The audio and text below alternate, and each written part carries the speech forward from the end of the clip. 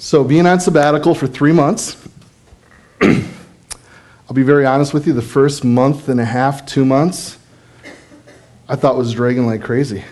I'm like, is this ever going to end? When do I get to go back?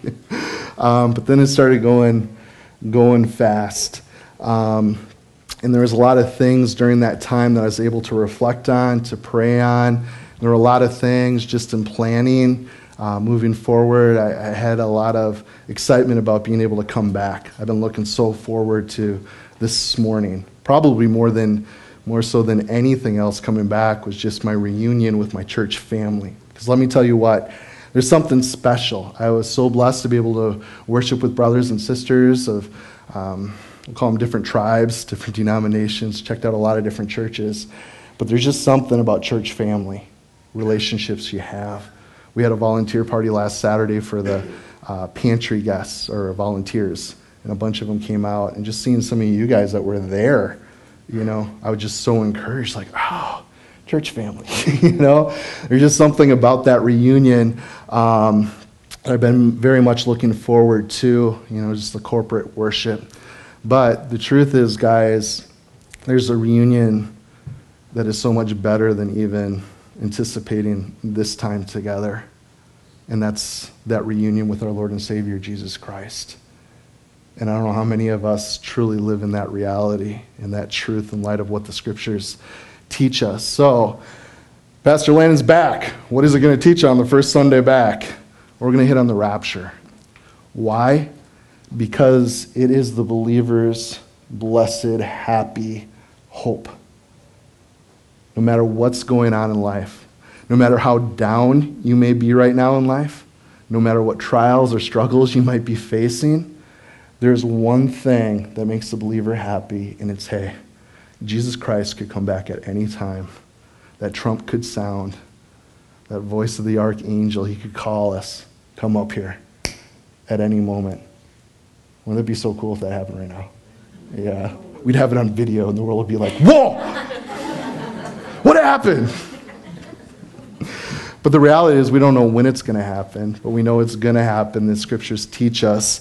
And I'd like to take time this morning just simply going through this, because you may have people ask, well, you're this Christian and you believe that Jesus is coming back. Why do you believe that? And what are you guys going to be able to do? Let me show you. Open up the Scriptures and share with them. So this morning, if you turn in your Bibles to 1 Thessalonians chapter 4, this will be our key text for this morning. And there's a reason why we're doing this passage this morning, because something we find with the rapture is great hope. We're also told that we're not to ignore this teaching. Okay, I visited a lot of churches. No one spoke about the rapture while I was visiting. And it's one of the few things that the Bible actually tells us God has told us not to ignore. I know most denominations that we have around us here in the valley don't even believe in this. And again, it's something that God tells us what? Look at verse 13 with me, guys. It says, but I do not want you to be ignorant. So do not ignore this, brethren, concerning those who have fallen asleep. So those who have what? Died. That's actually what he's talking about. But don't you guys love that they refer to Christians when they pass as not being dead? They're alive. And I love how the Bible, God has chosen to communicate that truth to us. No, they're just sleeping. There is an awakening coming. There is a resurrection. They're not really dead. So every time you see a saint in Scripture who has passed away, okay, they're alive. They're just asleep, okay? Look at this. Lest you sorrow as others who have no hope. You guys ever been to a hard funeral? Funerals are just hard. But then the ones that are really hard, it's just like, oh, especially when you know Jesus, it's just like, oh, man, I never saw any confession of faith in God and Christ. There was no fruit in their life. That's a hard one for us, especially as believers, because we know what the Bible teaches. We know that there is a judgment. We know there is hell. Okay? So we are not to sorrow as those who have no hope. He's telling these believers in Thessalonica, verse 14, for if we believe that Jesus died and that he rose again, even so God will bring with him those who sleep in Jesus. Well, who are those? Those saints who've already died, who've already passed. They're going to come with Christ. Verse 15, for this we say to you by the word of the Lord. So Paul's saying, hey, listen up. This is the word of the Lord, that we who are alive and remain until the coming of the Lord will by no means precede those who've fallen asleep. For the Lord himself will descend from heaven with a shout, with the voice of an archangel, with the trumpet of God, and the dead in Christ will rise first. And then we who are alive and remain shall be caught up together with him in the clouds to meet the Lord in the air, and thus we shall always be with the Lord. Therefore, comfort one another with these words. You need to know this morning, your pastor's heart, I want you guys to be comforted in the Word of God. Is the Word of God always easy to receive? No. Is it truth? Yeah. Has God spoken these truths to us because he loves us? Absolutely. And there are going to be things that he wants us to pay attention to get, because he does love us. And he doesn't want us to walk around with no hope. He's laid this out for us. Hey, don't ignore this. I'm coming back. I want you to speak these words to one another. Comfort one another with these scriptures. And let me tell you what, guys, if you ever see me down, and you probably will see me down at times, if you want to make your pastor happy, hey, bro, Lord could come back today. Because let me tell you what, there are times, there are days, and even weeks where that reality has escaped my mind. We need to keep reminding each other, and that's what we're doing here this morning. So, I do not want you to be ignorant of God's prophetic plan. Okay, do you guys know that a chunk of the Bible, about a third of the Bible when it was written, was predictive prophecy? If you're not into prophecy, you're not into the Word of God, because so much of it is prophetic. And God, again, here is laying out what? I have this prophetic plan. So we're supposed to have an understanding regarding these things, especially regarding end time things. In a few weeks from now, we're going to be doing a study, and it'll be a longer one, but we're going to go through what Jesus said the world would be like, the conditions of the world in the last days. And if you haven't studied that out, your eyes are going to be wide open, because there are things that are uniquely happening right now that the Bible talks about that has never, ever happened before in history. So it's kind of fun. Do we know when Jesus is coming back? No one knows the day or the hour. But he told us to what? Discern the times and the seasons. And we're able to see a lot of those things that Jesus talked about coming to pass. So pretty exciting time to be alive, isn't it? Yes. I think it is. Because if we were born 100 years ago, it'd be just like, no, it can't happen. Why? Because Israel's not back in the land. Did you guys know that? Okay. Even Spurgeon wrote commentary on prophecy. He's like, hey, what we're talking about this morning, okay, the coming of the Lord, second coming, it can't happen because Israel's not back in the land. So there are Bible teachers out there that were honest and true to the scriptures that were able to discern and say, hey, look, in order for this things to happen, this needs to be in place. But you guys know in 1948, not that long ago, what did God do? Exactly what he promised over and over and over again in scripture. Okay? Yeah, Israel was dispersed throughout the world, and he brought them back together. And we're seeing so much from that point. Look at how much has happened in the world just in the last 60 years that previously has never happened before. It's pretty radical. So the issue here in this letter, Paul had taught them about the Lord's return for his people. He taught them that Jesus, really what Jesus taught, okay, that it could happen at any time, okay? We don't know when, so be ready. So they were expectant. These believers taught from the Apostle Paul, Lord can come back at any time. They were looking. They were tripping because they thought they maybe missed it, okay? Did the Lord come? We weren't on board. We didn't get to go. So that's why he had to write 2 Thessalonians. But in those teachings, he wanted these guys to be ready. And here he's reaffirming in 1 Corinthians these teachings. They were expectant, but they were really confused because some of the saints, the Christians, the believers, started to pass away. They were beginning to die. And they're like, oh, now what? Did they miss the rapture? Are they not going to go when the Lord comes?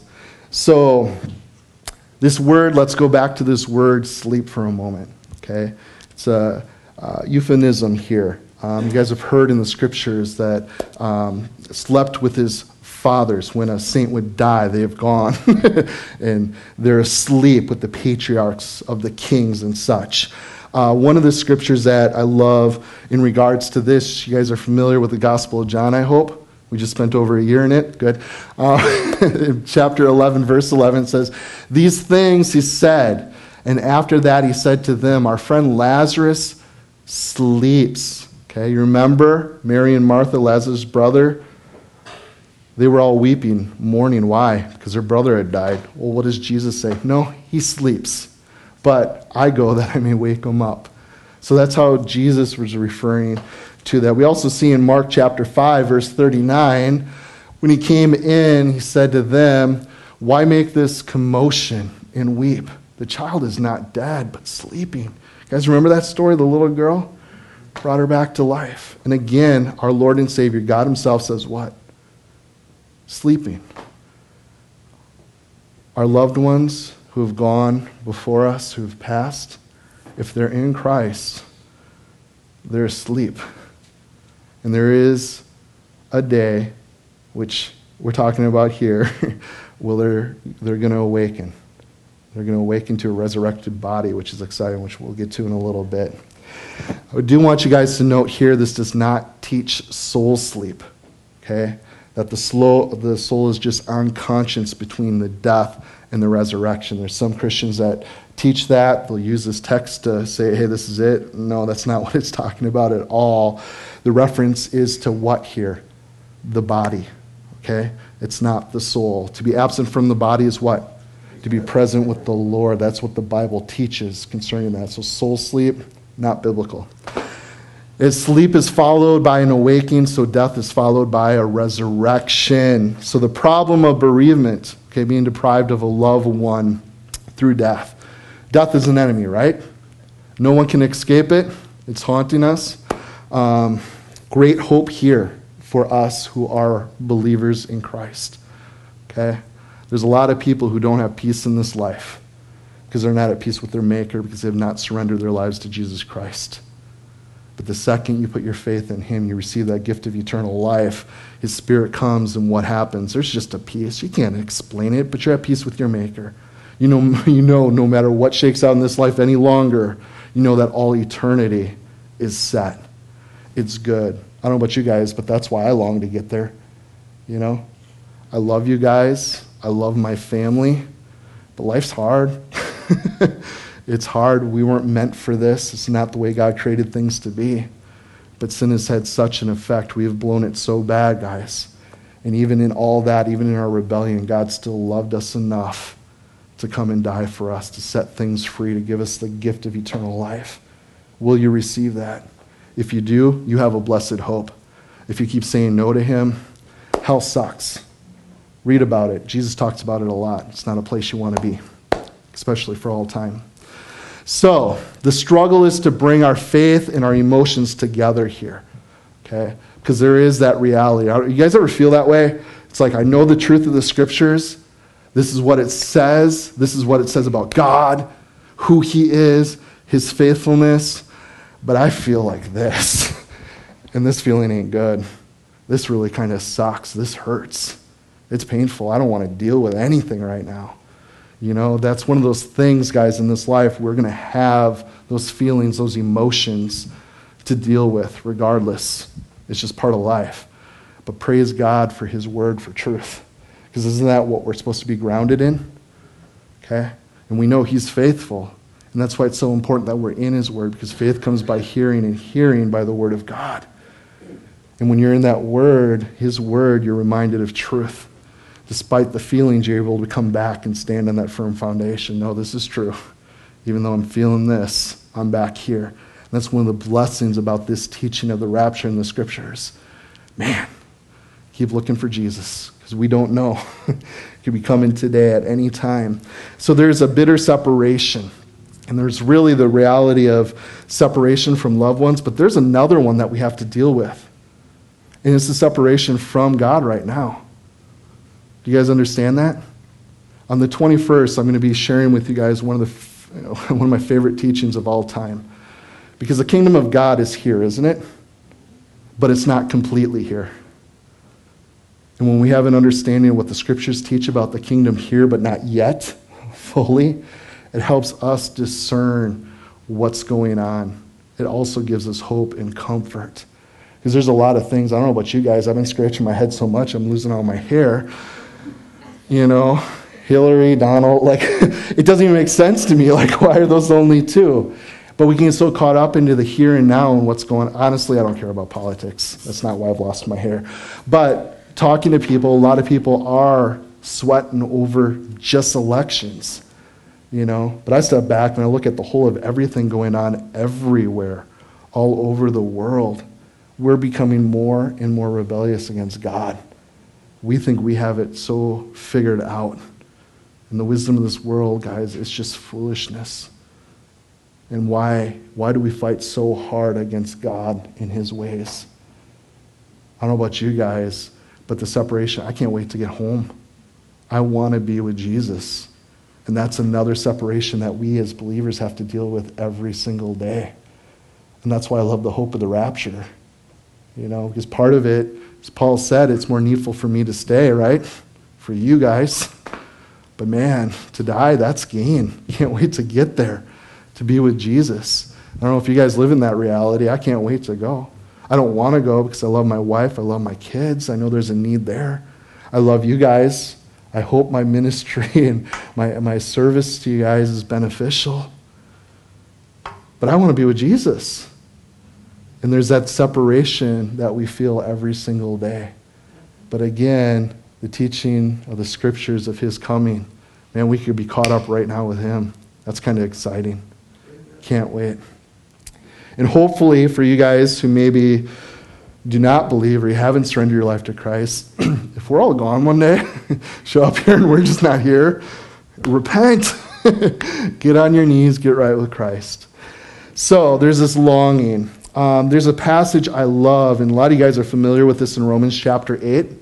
Verse 38, it says, "For I'm persuaded that neither death, nor life, nor angels, or principalities, or powers, nor things present, nor things to come, nor height, nor depth, nor any other created thing shall be able to separate us from the love of God which is in Christ Jesus our Lord."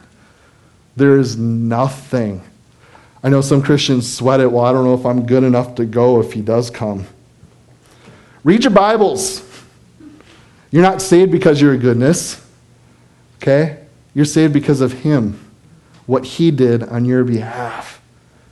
And there's nothing that can separate us. Okay, I grew up in a church that taught the rapture, and I didn't go to Sunday school. I hated Sunday school when I was a kid. I had a hard time reading. There wasn't really much of a group my age there, so I felt very awkward when we were asked to read the Bible in class, which is kind of a bummer, and I don't want any kid to ever feel that way at church. But I would go and sit with my mom in service with the adults. And I remember being a little guy hearing about this Antichrist and the end of the world and Armageddon happening and all this stuff. And I'm like, whoa, that's so awesome. God, I'll stay behind, okay? You don't have to take me in there. I'll stay behind and I'll fight for you. Well, as I grew and began to read the scriptures more and read about the tribulation and everything, more of an understanding, I'm like, oh no, Lord, remember that prayer? No, I don't want to stay. Please take, and I was really worried like God was going to honor that prayer. That was a fear I had, you know, and then there was just one day in the scriptures where the Lord reaffirmed, nope, it's not on you. You're my kid. You have no decision. When I tell you you're coming home, you're coming home. Okay? So, The great uniting. There's two promises given in scriptures about this. The first mention of this we find in the Gospel of John chapter 14. Let not your heart be troubled. You believe in God, believe also in me. This is Jesus speaking. And in my Father's house there are many mansions. Okay, my kids just yesterday, they didn't know I was going to share on this verse today. They were talking about their mansions in heaven and how awesome they're going to be and how big. And hey, little brother, I'll let you come over and visit, maybe. Right, Uriah? But the thing that's really cool is my kids know that God is there preparing a place. They get that. And they know the place is going to be awesome and better than anything that's ever been made or built here. So Jesus is preparing this place. He's the creator of all things. Just think how cool this is going to be. So if it were not so, I would have told you. I go to prepare a place for you. And if I go to prepare a place for you, I will come again. He's promised that. I will come again and I will receive you to myself, that where I am, there you may be also. So that's been God's intention with his people all along, hasn't it? I think about Genesis, the garden. What happened there in the garden? God walked with man. He was with man. In the cool of the day, Adam got to chill out with his maker. That's what the garden was intended for. But man made a very bad choice. And because of that choice, we're reaping the consequences today. Sin entered and separation came. And it would never quite be that way ever again. But God did other things that he could be with his people. You guys have read about the wanderings of the children of Israel. And God told them to make what? A tabernacle. Why? Because he wanted to be with his people. And then one day they built a temple where the Shekinah glory, the fullness of God, the glory filled the temple there. And he was with his people, but there was still the same issue. In order for someone to actually go and actually be in that presence of the Lord, man, you had to sanctify yourself super good, clean yourself up, take multiple baths, and have all the right sacrifices in place, even in order to go in to the presence of God. But that's been his heart. He still wants to be with us. And then we read phenomenal prophecies given. I love Isaiah 9:6. Okay? The precious promise of God coming. Emmanuel, right? God with us. And that's what God did. He became a man to be with us and to do what we couldn't do. There's a second part to this that we find, end of the book, Revelation 21. It tells us, now I saw a new heaven and a new earth, for the first heaven and the first earth had passed away. Also, there was no more sea. And then I, John, saw the holy city, a new Jerusalem coming down of heaven from God, prepared as a bride adorned for her husband. And I heard a loud voice from heaven saying, behold, the tabernacle of God is with men, and he will dwell with them, and they shall be his people. God himself will be with them and be their God. I don't know, guys, I cannot wait, okay? But that's his heart.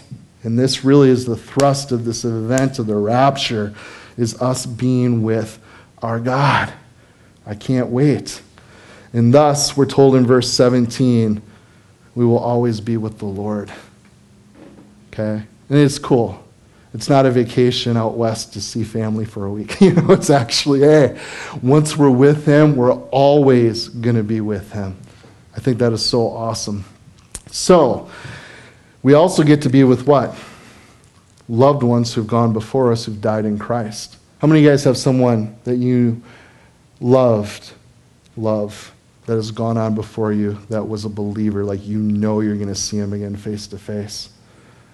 How many of you guys have loved ones who've gone on before where you're not really sure? Yeah, isn't that hard? I know our God is gracious. He is big. I know our salvation isn't dependent upon us, And I think we're going to see people there that we don't expect one day, like, hey, how'd you get here? I know you. But at some point in their life, and maybe it was on their deathbed, they finally put their faith in Christ and said, Father, forgive me, please. Forgive me. I believe what you did, your sacrifice. I believe in it. I trust in it. Because it's not based upon our works, is it? It's upon him. And then there's going to be some really good people, religious people. Where are they? Where's Pastor? Oh no!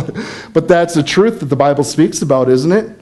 There are going to be many in that day that say, Lord, Lord, look at all the things we did. Look at the demons we cast out in your name. Look at these buildings we built. Look at all these wonders we did and miracles. Look at all this stuff. And Jesus is going to say to them what? Depart from me, I never knew you. So the Bible says there are going to be people who are very religious that aren't going to be there. And why? Because they're religious. They're trusting in their own works, their own goodness to get there. That's not what the Bible teaches, guys. It's his goodness. Amen? So, the question is one of timing. So there's two ways to sort of go about this, okay? Is the rapture a part of the second coming of Christ, or is it a separate event, okay? Well, there are not two comings of Christ. The Bible doesn't teach it. The second coming is a movement. I want you guys to catch this. It is a movement of Christ to earth. In the rapture, this event that we're talking about, reading about here in 1 Thessalonians, it is a movement of Christians to heaven. So, this word caught up, you can underline it in your Bible, okay? When he calls us or catches us up, caught up, in the Greek it's harpazo. It's literally to snatch up or to seize, to carry by force. That's what he's going to do with us as believers, okay? It's not going to be like, oh, no, I'm not going, I'm hanging on. No. He's going to force us. We're going to be taken up. The Latin from the Greek put it as raptoro or rapto, or we get the English word rapture. Because you're going to have people say to you, you really believe in the rapture? That's not even in the Bible. Well, it is in the Bible. This is how we got the word rapture. It's not the Greek word, it's the Latin word of it. But it's this little word that we find here, caught up. Okay? So, we're going to meet the Lord where? In the clouds. We meet the Lord in the air, we're told. He doesn't come here and get us. He's literally going to pull us up to him. And you guys, anyways, that's a whole nother thing that we could talk about for a while. We're not going to do it. There is an open debate. Okay, is this going to happen before the tribulation, which the Bible talks a lot about? Okay, it's another thing we're told not to ignore in Scripture. A lot of churches don't want to talk about it, but it's going to happen. So there's a tribulation, okay, that's going to take place. So is it going to happen before that tribulation, or is it going to happen at the end of the tribulation? It's an open debate. I love talking about it. But here's what I think. And I think it's predestination. And let me share with you guys why I think it's going to happen before the Great Tribulation, which Revelation chapter 6 to 19 talks about. First passage I want to share with you guys is Revelation chapter 6.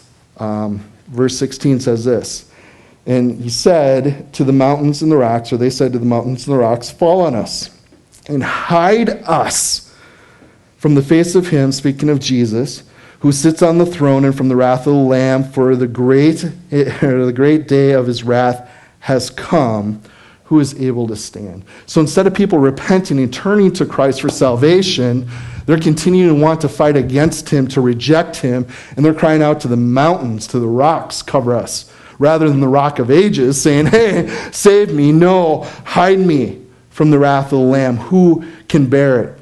So the tribulation is God's wrath being poured out upon planet Earth. Judgment is coming. In that, people still have an opportunity to turn, but many of them are going to be like this right here. We just don't want nothing to do with this wrath. We just want it to get out of it. Well, we also see what Paul says in 1 Thessalonians chapter 1, verse 9. He says, for They themselves declare concerning us what manner of entry we had to you, and how you turned to God from idols to serve the living and the true God. So people are getting saved there in Thessalonica. And to wait for his Son from heaven, whom he raised from the dead, even Jesus, who delivers us from what? The wrath to come. Now you can go and study Thessalonians on yourself. He's talking end time stuff. He's talking about the judgment, the tribulation that's going to come. And he states here plainly that these believers are what? Delivered from the wrath to come, from the tribulation. We also see in chapter 5, verse 9, for God did not appoint us to wrath, okay? We're not appointed to it. If the tribulation is God's wrath, it wouldn't make any sense. Because he says what? We're not appointed to wrath, but we obtain salvation through Jesus our Lord. So Jesus took the wrath of God for us, for Christians. That's what the Bible teaches. We read in Romans chapter 8, verse 1, there's no condemnation then to those who are in Christ Jesus. We can't be condemned if we are believers in Jesus Christ. We can't be. We can condemn ourselves. Aren't we good at that? Oh, I suck. I blew it again. I can't believe I sinned. The Bible said you're going to sin. Deal with it, repent, and move on. God doesn't condemn you. If you're in him, you're forgiven. Stop beating up what he died for. Stop beating up what he loves. We also read 2 Corinthians 5:21. I love this scripture. It says, for he, speaking of Jesus, made him who knew no sin to be sin for us, that we might become the righteousness of God in him. You guys understand, his righteousness has been imputed to us who are believers. I love it. And because of that, we will not partake in this wrath of God. So it doesn't make any sense that we would experience God's wrath according to the scriptures. Some people, I have a hard time because there's a lot of people that believe this event in Thessalonians is actually the second coming of Christ in timing. That's at the end of the tribulation, right? When we read Revelation, it's at the end. But the church is never, ever mentioned during the tribulation. The church is mentioned a bunch in the first 3 chapters of Revelation. But in chapter 6, when the tribulation starts, what happened in chapters 4 and 5? I don't know. The church is there worshiping the Lord. Where? In heaven. Somehow they got there. Could it have been the rapture? And then why are they not mentioned at all during the tribulation, chapter 16 and 19? They show up after that. Nowhere in God's word is the church present during the tribulation. So can we trust what the scriptures say here in Thessalonians? It makes sense to me. We're not appointed to wrath. God was serious. He did save us. We are not under judgment any longer. You guys understand how great of a gift he's given to us? We deserve it. I don't know if you guys feel like I do, but I feel like I should go through the tribulation. But I'm so glad he loves me and he's going to take me home. So there's another scripture that comes to mind often when I think about it in Genesis. I just remember the conversation Abraham was having over Sodom and Gomorrah. He said, far be it from you that you to do such a thing as this, to slay the righteous with the wicked, so the righteous should be as the wicked. And far it be from you, shall not the judge of all the earth do right? Okay? He's not going to do that. If Jesus took the wrath of God upon himself, he already paid our debt. That wouldn't be just for God to do that to us also. So, there's more. There's more. Back to 1 Thessalonians. But I do not want you to be ignorant. Don't ignore. Verse 15, for this we say to you by the word of the Lord, that we who are alive and remain until the coming of the Lord will by no means precede those who are asleep. For the Lord himself will descend from heaven with a shout, with the voice of an archangel, with the trumpet of God. And the dead in Christ will rise first. And then verse 17 tells us, then we who are alive and remain shall be caught up together with them in the clouds to meet the Lord in the air. And thus we shall always be with him. So the doctrine of imminence, it's going to happen, guys. It's going to happen. It's not wishful thinking. This hope we have in the rapture is not like, oh, I hope God was serious about this. No, he's going to do it. I don't know if you guys know this or not, but he fulfills his word. Okay? He's faithful to fulfill his word. He's going to do it. So let's now leave when this is all going to happen behind for now, and let's concentrate on what. Okay, we already have the why of the rapture, but exactly what? Well, let's look at some of the glorious details that this text that Paul lays before us. We'll try to connect his intent in writing this. Okay, first of all, the intent of the text here is that believers be what? Comforted. Comforted by the reality of the rapture. The glorious truth of the resurrection. I can't wait. So concerning their Christian loved ones who have gone before them, that's specifically what the Thessalonians were tripping out about. Like, hey, we got believers who've died. What's going to happen to them? Also, people in Paul's time and others have no way to comfort one another because of having nothing solid to hope in. There's a lot of people who are hopeless. I did 3 funerals just a couple weeks before I went on sabbatical. It was kind of like a lot for me in a short time, And a couple of them, it's just like, where is this person? We don't know for sure. Like, if I had to guess, I didn't know them personally. But from what I was told, the choices they made, there was no real, account of them ever putting their faith in Christ personally. You just don't know. Where are they? And those funerals, guys, are really hard. I love doing them because I get to share the gospel, and people hear the truth, the good news. But in order for there to be good news, there's bad news. And the bad news is there are people who reject Jesus Christ. I fully believe that God died for the sins of the world, that anyone who puts their faith in him will not perish but have everlasting life. That is the gospel. God's asked us to go and share that, make disciples of all people. We need to be sharing, guys. But the problem is people still reject it. How many of you guys have loved ones, even close family members you've shared with multiple times, and their heart is just still hard? Yeah. Don't give up. Because you might have that staunch atheist grandfather, You don't know. You don't know. You keep praying for them. Why? Because you know your God. You know that God loves them and died for them. Keep praying. We don't lose hope. Funerals are never an easy thing. I want to lay out, if I would pass before Jesus comes, Timothy Bachleitner is going to do my funeral. And we're going to have a party, okay? Celebration. And part of it is believers, guys, we do need to celebrate. We do grieve the loss. We hurt. There's a lot of pain. But when we know there's a brother or a sister in Jesus Christ who's gone home, there needs to be a mix there. We still grieve, but man, they're there, and I get to see them again really soon, because this life, it is but a vapor. It is, guys. Time goes quick, especially in light of all eternity, and we get to be with them again. We look so forward to that. And I don't know if you guys dream about that, but I really believe in the rapture, because I really believe in it, and I really believe that Jesus died for my sins, and I've been forgiven, and I get to spend eternity with him. I think about all the others who've believed on him throughout creation, throughout all time, and I get to meet them and hear their story. How did you come to faith?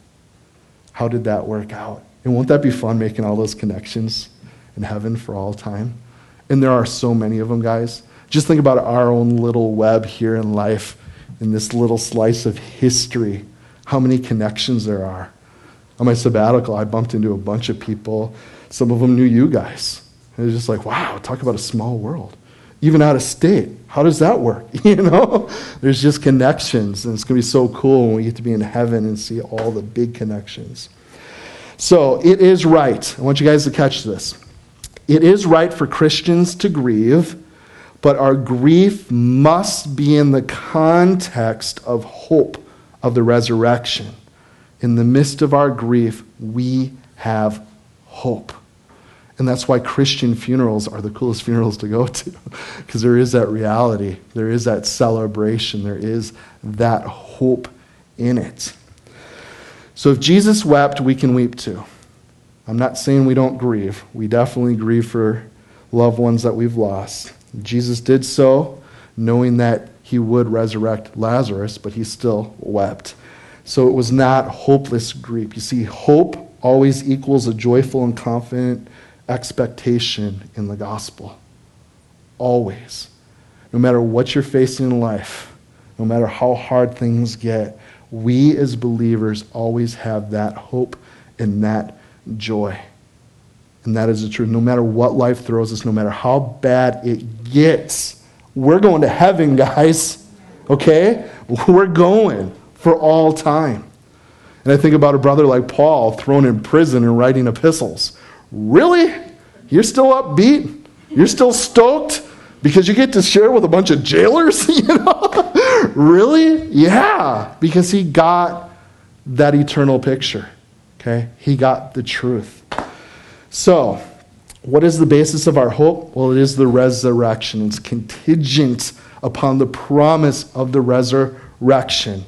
I want us to turn in our Bibles to 1 Corinthians 15. 1 Corinthians 15. And we'll jump down to verse 12 together. You guys are a little unsure of what the gospel is? Read the first few verses of 1 Corinthians 15. That lays out the gospel very clearly, that Jesus came, that he laid down his life, that he rose from the dead. And he did this all what? According to the scriptures. Do you guys know that? In God's word, the Old Testament over and over again prophesied about God becoming a man and what he was going to do in order to save us, in order to make this new covenant. It's beautiful. Look at verse 12 with me here.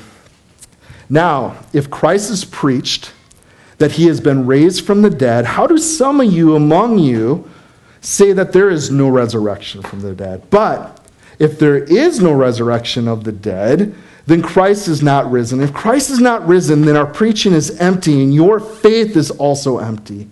Yes, and we are found false witnesses of God, because we have testified of God that he raised up Christ, whom he did not raise up, if, in fact, the dead do not rise. For if the dead do not rise, then Christ is not risen. And if Christ is not risen for faith, or your faith, then it's futile, and you are still in your sins. Then also those who have fallen asleep, again, those believers who have passed before us, those who have fallen asleep in Christ have perished. And if in this life only we have hope in Christ, we are of all men most pitiable. But now Christ is risen from the dead, and he has become the first fruits of those who have fallen asleep. For since by man came death, and by man also came the resurrection of the dead, speaking of Jesus. For as in Adam all die, even so in Christ all shall be made alive, but each one in his own order. Christ the firstfruits, afterward those who are Christ at his coming. Now I want you to jump down a bunch of verses to verse 50. Paul concludes here and he says, "Now this I say, brethren,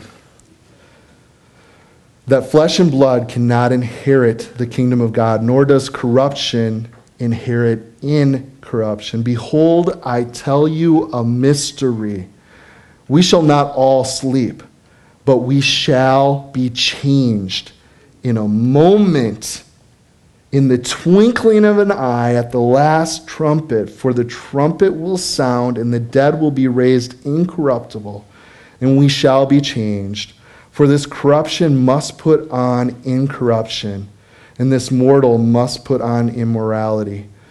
So, when the corruptible has put on incorruption, and this mortal has put on immortality, then shall be brought to pass the saying that is written, death is swallowed up in victory. And O death, where is your sting? And O Hades, where is your victory? The sting of death is sin, and the strength of sin is the law. But thanks be to God, who gives us victory through Jesus Christ, our Lord. And therefore, my beloved brethren, be steadfast, immovable, always abounding in the work of the Lord, knowing that your labor is not in vain in the Lord.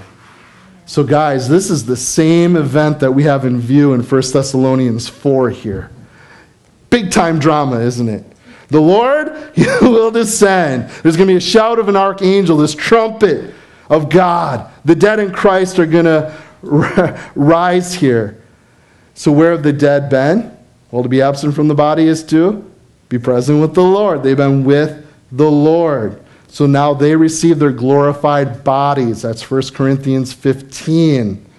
And so do we, right? Verses 51 to 53 here. Okay, I'm looking forward to a whole head of hair again. I cannot wait for my new body. It's going to be awesome. Yeah, all you bald guys are grinning. Awesome. Anyways, we could start a ministry to bald people right there. Anyways, how does this text help us? How does it help us? Well, we're to do what? Comfort one another with these words. That's how this text helps us. Is it important for you to know this? Great, my pastor knows about the rapture. You should go talk to him. No! You guys are to know the scriptures. You need to know this. Why? Because you can comfort other people. And isn't that what God's asked us to do? Okay? We are salt and light. We have good news to share with people. We have the hope of Jesus Christ coming for his bride to share with the world. So, we get to what? With these words, we get to exhort and we get to encourage. So these words are meant to bring hope and comfort, and they're so encouraging to us to press on, to stay the course. So faithful in bereavement and on other hard times, guys, death's not the final word. Do you understand that, saint? Believer in Jesus. That's not the final word. We need to prepare for death. Okay? You're going to pass. Loved ones will be left behind. I'm going to fall asleep one day. Unless Jesus comes back right now. You guys understand. Death does not have the final word. So, the encouragement we find, guys, how does this help? Well, one, with the comfort. Also, guys, the encouragement that we find in 1 Corinthians here, chapter 15, verse 58, told us to do what? Therefore, my beloved, be steadfast. Okay? Be steadfast in the faith. Just some of you guys waver in your faith? Are you hot today, cold tomorrow, back and forth? Man, let me exhort you today. Let me encourage you in the Word of God to stay the course, stay steadfast, always abounding in the work of the Lord. Is there always something to be doing? You betcha. Okay? God, like, how cool would it be cool? Like, cool. It's just cool. If the second we believed, we repented, turned to Jesus Christ, we got raptured. Like that second. Would it be cool? I believe. Woohoo! I'm in glory. Skip all that sanctification mess. Just get me there. It'd be great, right? But God's left us here with a mission, hasn't he? Okay? We are called to be about his business. And I encourage you, saint, this life isn't about your retirement fund. It isn't about your career. It isn't about your house. It isn't about how nice a car you're driving. It's about him. And are you giving yourself to what he has called you to? What has he called me to, Pastor? Love your neighbor. Love the Lord with all your heart, mind, soul, and strength. Be a part of the local church. Use your gifts. Serve one another as I've served you. It's pretty simple. We just get to love people. That's it. Love well. Why? Because knowing that your labor is not in vain in the Lord. You might be the hardest working person on planet Earth, But what are you working for? I hope it's treasure for heaven. I hope it's eternal things and not self-centered things. And then there's the exhortation that's given, and we'll wrap up with this thought this morning. In 1 John, I'm hoping you guys are jotting down these verses. That's why I put them up all on here today, is because I want you guys to be able to share this with others. If not, this will be recorded. You can go watch it later and write it all down.